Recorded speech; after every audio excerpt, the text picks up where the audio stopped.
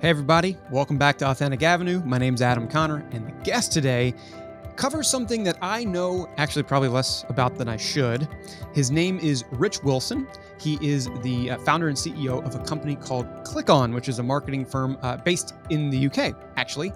And the topic that I need to know more about that he takes me to school on is content tech. Now, normally I think about those two in conjunction, but what we come to learn on the podcast today is that we have a long way to go with how creativity meets technology and where the middle of that is.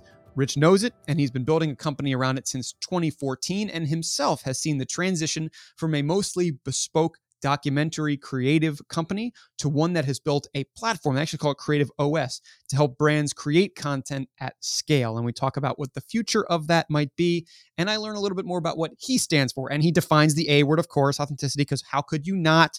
And then we speculate a little bit on the metaverse, but that's in the last minute or two. Anyway, I think it's a great chat, pretty laid back one as well, which is refreshing from a founder. And I hope that you enjoy it too. So without further ado, this is Rich Wilson. Rich, how are you? Good to chat with you. Want to learn more about your story, but first, how you doing? I'm good. Good to see you, Adam. How are you? I've been fine. I have. It's been a little while since we talked last. Listeners, we do a little bit of prep. Actually, viewers, we do a little bit of prep. It's been like 1 to 2 months in the planning here, but we both had things going on, and now we get to come together. We get to talk about content tech, using cool content tech, which is nice. CLICKON. Let's start there. I want to learn about how, what the inspiration was to start it, and then how you experienced such a meteoric rise, and what's next generally. But we'll do what's next later. Let's start with that baseline. Let's learn more about you. Let's learn more about your why. More about the why. Wow, CLICKON has been a sort of work of love, really. You know, we started quite a few years ago, and I think at the core of CLICKON, it's always been a sort of a sense of purpose and mission and storytelling. So, we started in the publishing space, and we were doing branded content as well. And we saw huge shifts in the market. And I think just as Facebook and all of these social channels were starting to grow at a frightening speed, there was loads of disruption starting to happen. And actually what we saw happening as our publishing side was scaling was actually brands were realizing that they didn't need to go through intermediaries anymore. They could go directly to the audiences via the platforms. And CLICKON was sort of living, and we were living this as this huge shift was happening. And what we ultimately realized was that brands could reach audiences directly. They just needed people to show them how to do it. And I think that was really the nexus of how we got our break. And I think fast forward to where we are today, social platforms are still here, stronger than ever. And I think more than ever, brands are realizing that they can own their relationships. And, that ability to do that requires amazing people. It requires technology. And we're right in the middle of that right now. So it's kind of exciting. When did that break happen? Can you talk about the break for a second? Everybody's got one. I just want to know when it finally clicked for you, because Facebook was there for several years before in terms of social content, at least in my recollection, really started exploding probably once in 2010, 11, and then again in 13, 14. I'm curious where along its trajectory yours was. Yeah, I think ours was probably in the sort of that sort of 2014, 15, where I think audiences had hit a critical mass and everybody started to take note. Because I think in the earliest days, people looked at Facebook as a sort of collegiate platform, and almost a bit like people see esports, today and over the last 3 years. We know there's something huge here, but we don't really know what to do with it. Are these people here? Are they transient? Can we reach them? And so I think we joined at a time where publishers were getting into that mix, brands were getting into that mix, and people had to figure out how to speak to people, which is kind of weird thinking back now, because who would have thought we'd all be worrying about 1x1s and 16x9s and 9x16s? It was another world back then. It was much simpler. So then I gotta ask, before we go on to the actual meat and potatoes of what CLICKON is and does, and the trends that it supports. You saw that happen, and your background is you have a shrewd investment mind that's what you know how to do, allocate resources well. So what about the timing of it? I mean, because Facebook did have its wave a couple of different times. Were you tempted before that? Were there people nudging you on the shoulder like, Rich, nobody knows how to actually do this? Or there's a big opportunity here, like we should dive in. Tell me about some of that. Like, did you bounce the idea off of people? How did they react to you? Did it happen prior to the launch? Take me through that process. I love the idea of people sort of testing the waters before they finally go in with both feet. It's really funny because I always go back to a story that we had. So Ben, my co-founder at CLICKON, we set it up and we went into one of the huge publishing offices in London. At the time, publishers were doing well; they were the high and mighty, and I won't name any names, but we went in there and we sat next to one of the editors in chiefs, the big cheeses, and we were doing a lot on social. We had huge audiences; they didn't, and they sort of looked at us and they sort of said, what are you guys talking about? We don't need you. We've got this figured out. You guys are just another little sort of transient company, with big ambitions. We're fine. We've got this. And I remember just sitting there and we just looked at each other and myself and Ben, and then we looked at this guy and he was just being dead serious. And he was almost so unimpressed with what we were trying to do. He just kept looking up at the wall at his photographs, almost so disinterested in what we were doing. We were just sitting there thinking, this is really interesting, and in a weird way, it makes you want to try harder. And it makes you want to prove people wrong faster. And I feel like that was a really interesting moment. I always go back to it when people tell you no and they say you're wrong. You sort of you double down and you just push harder. And that was an interesting moment for us because we just knew that even the biggest people in the space they couldn't see it. I love that idea.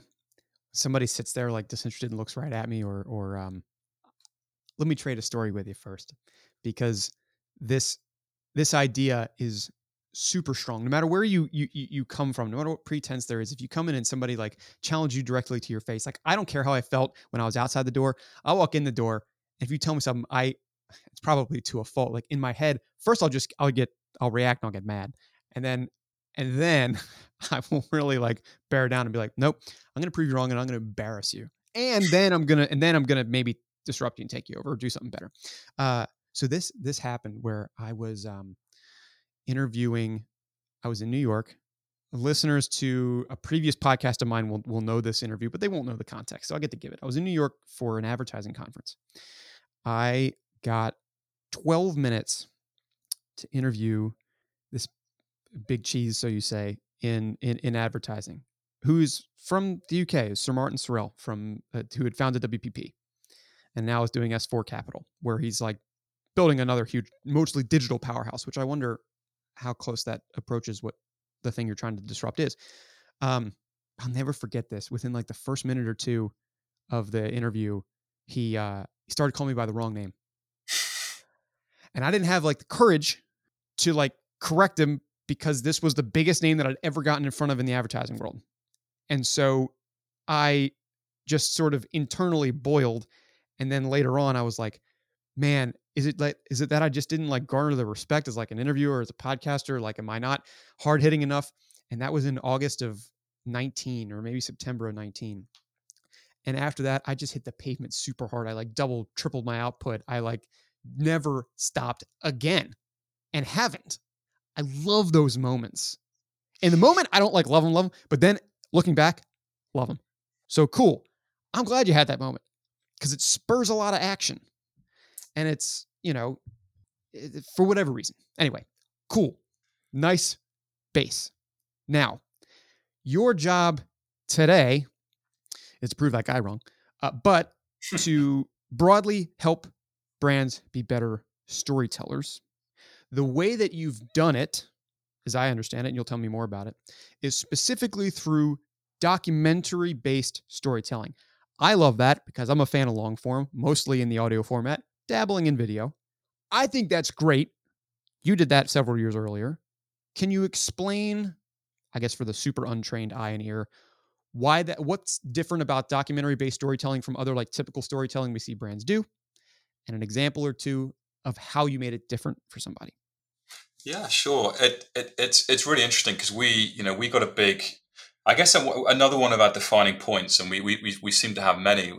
I guess a relation to how quickly this industry shifts is documentary content. So Ben and I, we sat down in probably 2017, maybe a little bit before, and we sort of said, right, we're really going to commit to building incredible story driven content, and we created a huge pool of original content, across a whole different, array of people and topics, and in addition, we started then offering that to brands as a way of sort of building almost authenticity within what it was that they were doing, because I think there's no better way than documentary storytelling of just getting to the real nuts and bolts of who you are and what you do. I mean, God, look at YouTube, you look at Netflix, look at all these channels now. It's all long form. I mean, God, can you imagine? Literally 3 or 4 years ago, people were saying long form doesn't really exist anymore. It's like go on YouTube. I'm telling you right now, it does, and it's still going strong. Look at podcasts.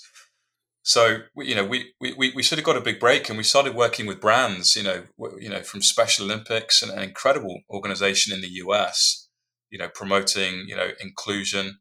And our work with them was just telling stories, and it sounds really simple, but it's really not, because everyone's idea of stories and content differs. But how do you actually reposition a brand and tell amazing stories about the people, the work they do, the lives they change, and do it at scale? And what you start to realize is you actually get into the DNA of who they are, and the sort of beating heart. And that's been a great sort of love for us working with those guys, because I think there's probably no greater mission than what they're up to, across all of the American schools and the American youth. So I think that's one great example. And I guess another one is probably the US Navy for American audiences. We work with amazing agencies and and the Navy to help promote recruitment. And I think what they realized was that, chest banging and, big Michael Bay movies and blockbuster style TV ads just weren't doing the job anymore. Young people are too clever. They know the game. You've got to tell stories. You've got to inspire people at the grassroots level. Why do people join? It's not to be GI Joe. It's to actually be given a sort of sense of purpose and a real mission. And I think the Navy enables that. And that's that's the differentiation that you only get through storytelling and documentaries. So, yeah, I saw that with I wasn't focused specifically on the Navy, but the thing that most hits me about, like, what's an ad for the Army that I remember?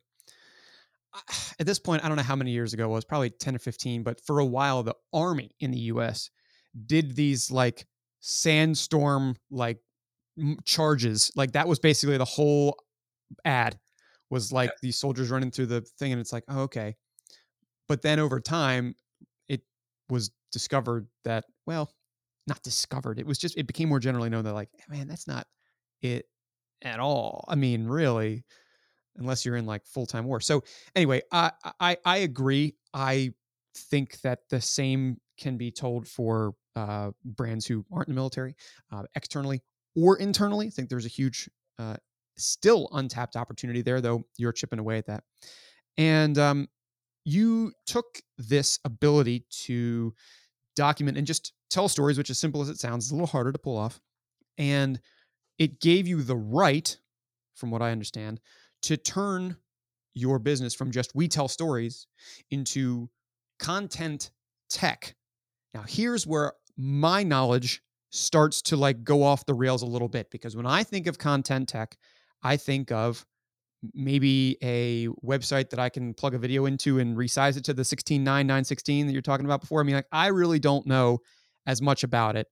But I do know there's a heck of a lot of opportunity there, and there's a heck of a lot of brands that probably need that because it makes content so much more versatile. So what was your inspiration, I guess, in the second jump from help brands tell stories to we got to be a platform for that, as opposed to a more maybe bespoke house that just told one brand story and moved on? Can you explain that a little bit? yeah, I think that's really interesting, and in a weird way, it's actually kind of the two journeys coming together. So you take a company with DNA in digital publishing, creating hundreds, thousands of assets at scale every day, and then you fuse that with sort of branded storytelling, and you sort of publishing requires technology expertise. Creating original great content requires creative expertise. So we were getting more and more requests from clients to sort of deliver 1,000 assets in 5 days. Ridiculous requests, but that's the world we live hang in. on a minute. That seems like, I don't care if you have the best You know what I almost said there? I almost said AI, but I know that we're going to talk about that in a little bit. How in the hell do you do that? Anyway, go on. And it's well, we just realized that content's not going to go away. I mean, you can see that from the growth of the platform. So we started investing in technology just to help the creation process. So, you know, I think where do all the issues fall down when you get overloaded with requirements? You just have to use technology to do all the heavy lifting. So we started investing in technology to help the 1,000 assets in 5 day kind of clients. And, we built it. One of our advisors calls it eating your own dog food. It's a horrible analogy, but it is what it is. And we built it and scaled a business off of it. And ultimately then started turning that product into something that we knew other people would also need because it was solving such a big problem for us. So that is how we sort of morphed into being, I guess, more of a, I guess, from sort of publishing at scale to storytelling and documentaries at scale to being a hybrid creative and technology company, just sort of fusing the two together.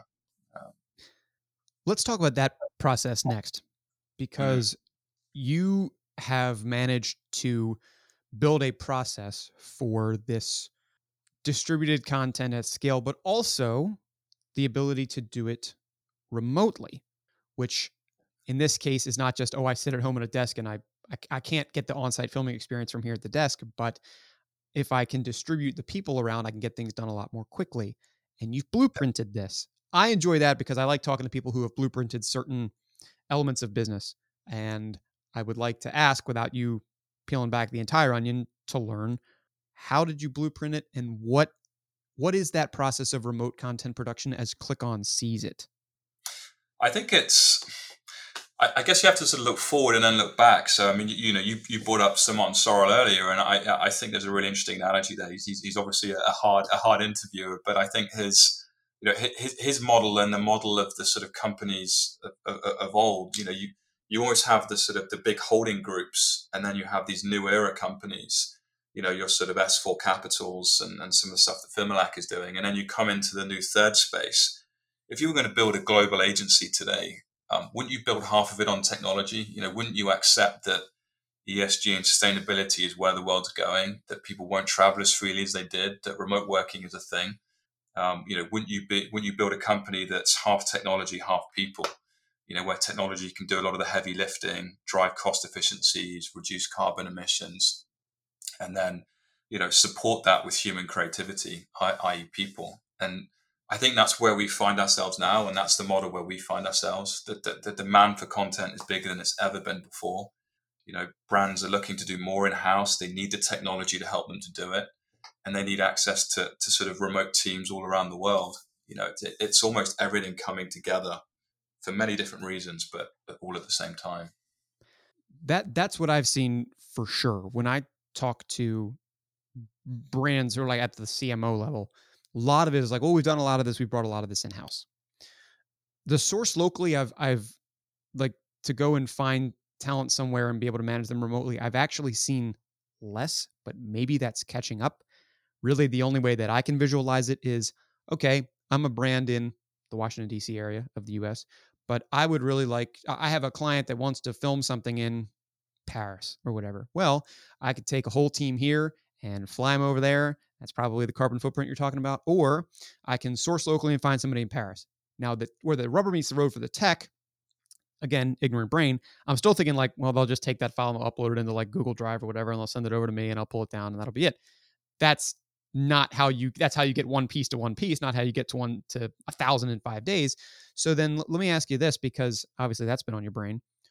What are brands or people who are hungry for that sort of scale asking about next? Because my question is that, how does the technology Yep.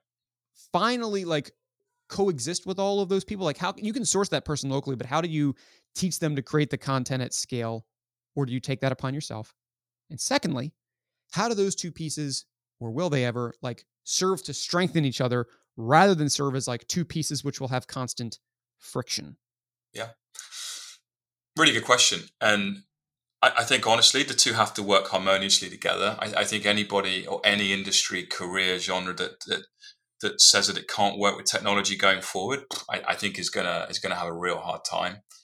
But I think brands are, you know, brands need to change. We've met with global brands this year alone, and they've said, look, gone are the days where we could send people around, from Paris to New York to Shanghai to London, doing projects. You have to find people on the ground, and if you bring people on the ground, you have to keep a certain quality. All right. So that means that you have to find a way to keep that quality and keep everybody communicating and delivering together, and that has to be technology. There's no other way.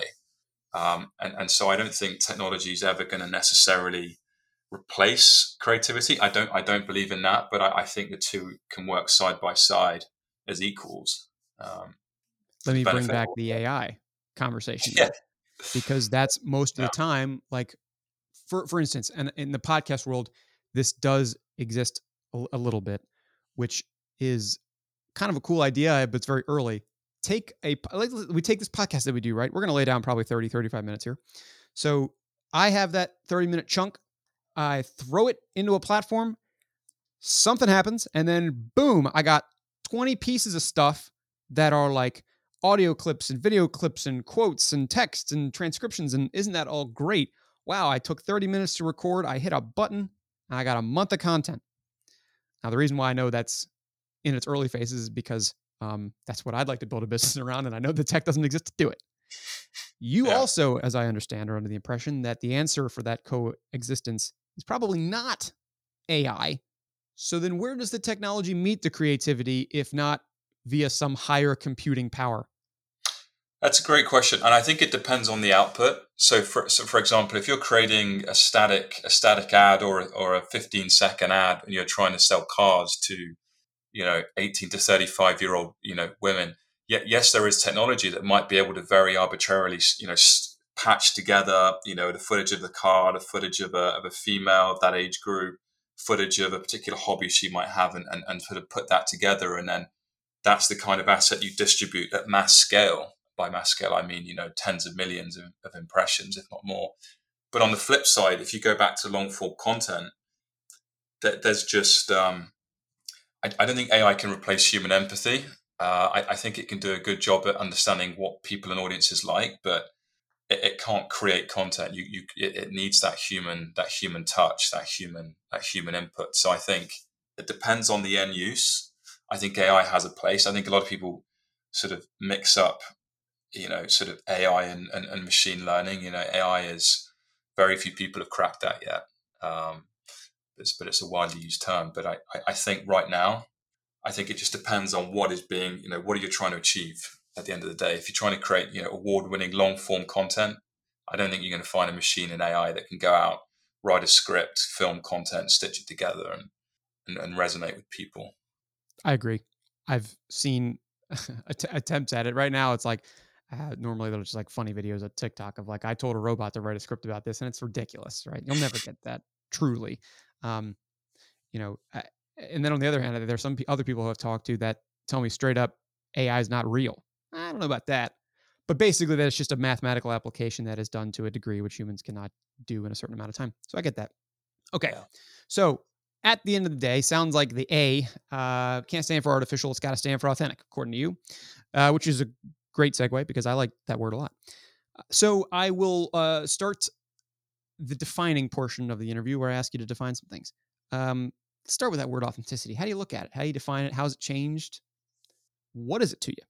What is it? What is it to us? I think the question is, what is authenticity to everybody? I think everybody has differing opinions of what authenticity is. I mean, if we speak in the brand context, some brands think they're being authentic by doing, very, very, very arbitrary, communications, and they might think that's authentic. The average person might look at that and actually just see completely the opposite. But for me, authenticness is, how do you go down into the weeds of who you really are? What is your actual purpose? What is your meaning? What do you stand for? And do you actually live it? You might talk about being empathetic and authentic brand, but right down to the deepest level, when your customers or your consumers or your stakeholders look at you, do they see it? Do they see it in your actions, in the messages you give, people that you work with, employ? I think that for me is sort of authenticity. And I think a lot of people probably got away with in the past, but I think people are so smart now. Consumers are so smart; they know where to go looking. And I think that for me is authenticity from the top level message right down to the real core of what it is that you do. Is it transparent? Can people see it? And then I think you're authentic. So then let me ask you another question. Mm. I'm not gonna get very deep here, maybe a little bit. It's broad. All right, we'll try to make this as eloquent as possible. What do you stand for then? So what do I stand for? I think it's really interesting because we've actually been going through, where we're going forward, and I know we haven't talked about that, but I tried to imprint as a founder sort of what I believe into CLICKON, and I think actually we riffed on it for a long time, and you go down this route of all these arbitrary values, and I actually came back to what do I stand for, and what do we stand for as founders, and actually it's more about legacy. And I said, rather than commit with 6 random words, be bold, be this, be that, just stand for legacy. You are how how you act with your clients, how you act with others, the products you build when you go to work, your time at work, everything you do is contributing towards something. Just make sure it stands for something, give it your all. Look back in 10 years time and feel like you've contributed either to creating an amazing business that stands for something, or given back to society or brands, or just done something that stands for something. So in a weird roundabout way, we're now trying to sort of integrate, I guess, what I believe into the company. And I think it sits around legacy. It's one word. It means many things, and people can remember it. Where do you think brands are misstepping in their path to get there? Where do I think that? Probably mixing up the need to the need to sell and the need to sort of achieve their overall business mission, and not focusing enough on the reason why they exist. I think newer brands struggle with this way less than older brands. Because generally the newer age brands are more founder led. They're rooted in a sense of purpose, and a lot of larger, more established brands aren't necessarily, the founders aren't still there. The reason for existing aren't necessarily as strong as they were when they were created. So I think I think they just need to try and go, for older brands, they have to try and go back to what is the core reason for their existence, and try and be authentic in what that is, and don't try and just patch it up superficially. For modern brands, they've been around in the digital age. They probably don't need to sell it. It's there for everyone to see. Let's stick with brands for a second, because you, as far as I know, again, I'm not as like worldly knowledgeable in this as I should be. Maybe this whole world of content tech, again, it's even a term that I can't fully wrap my brain around. Where is it going? Because like you're not the only person thinking about this, surely. So, Yeah. what are brands going to expect? And I don't know what timeline you want to use here, because a year is probably short. But let's say 5. I mean, what will brands expect within 5 years with regard to the technology side of its content house? Other than they're using CLICKON, which would be cool, which would be great. That would be great. That's where we awesome. want to be. Finally prove that guy wrong. Powering creativity for the brands of the future. That's where we want to be. But where do I think it's going? I think a lot of it is automating the sort of the creation of content, getting better at it, doing more of it at scale. Content is not going anywhere. The need for it is not going anywhere. The platforms, just as everybody thinks that that Twitter and Facebook have reached their apex pinnacle, TikTok comes along, and I think it crushes it all. I don't think it's going to change. And me as a podcaster, poof. Let me tell you a story. I make podcasts. I've talked to some fantastic people, advertising legends, right? The audience is just different between that and a 15-second TikTok about some like crazy move a brand made, and the attention is wild. Yep. It made me happy for like the opportunity, but at the same time, I was like, geez, man, some people are going to listen to 15 seconds long, more so than 15 minutes. Anyway, go ahead. I didn't mean to cut you off. You're in the hot seat. I read recently 100 million Americans listen to podcasts. I can't remember what it is now, whether it's every day or every year. I can't remember, but the growth is huge. Anyway, that is a lot of TAM for me to go after. I'm going to keep that in mind. 100 million would be sweet. I'm not answering your question. For me, so where do we get to? I think brands adopting technology more and telling better stories at scale, I think, is where they're trying to get to in the short term. Yeah. And then you get onto this topic of the metaverse and everything, and like a sort of 5 to 10 year play. I don't know. Do you think I have that's my own. real, by the way? Can I know the metaverse wasn't on our list of topics we're going after, but is that real? I Like, don't know. what I do you don't know. think? Yeah. Everybody I speak to, I should ask you. I like. So, what do you think in the metaverse? And everyone looks at me, they're going, yeah, it's really interesting. And I was like, just tell me what you think it is. And then they look at me, and you can see the panic in their eyes, and I get a different explanation from everybody. I think we may get to a metaverse world. I mean, there's enough money going behind it, but if a metaverse is an alternate reality, surely that means that everybody needs to be using Google Glasses or an Oculus headset. But Right. less than 0.001% of the world's population uses it. So, Mm-hmm. I mean, what does that mean? I guess it has a long way to go. I suppose so. Yeah. Okay. Then let's exclude that from the timeline because, like, they will brands will ask about it, but I don't even. It's not real enough yet to. I mean, right now it's just some like overly animated ad, isn't it? Which wasn't even filmed in a metaverse. So, I think there you go. I think we'll get there. I think a lot of people think it's a great thing. Some people think it's a bad thing. And on Facebook, the right people to be the ones building a metaverse. Who knows? That's a whole nother podcast. Yeah, it's a whole nother 35 minutes, so I don't want to derail you here. Yeah. So what do I think? I think it's adopting technology, creating great content, and just standing for something over the next sort of three to 4 years. Automation will come more into the mix, but I think it's just brands understanding how to create more at scale. The metaverse comes next. Right. Agreed. Well, I'll end with an ask for advice, and I ask everybody this pretty much, but especially somebody who has made their whole business in like showing brands how to better story tell and knowing how to do it in a way which is authentic to whatever you believe and whatever they believe.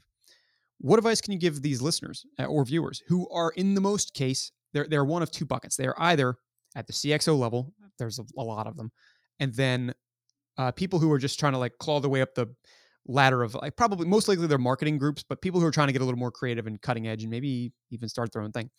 What advice can you give to them about how to find their own or their brand's personal truth? And essentially what I'm asking here is what advice can you give them as to how to pave their own authentic avenue, which I had to do.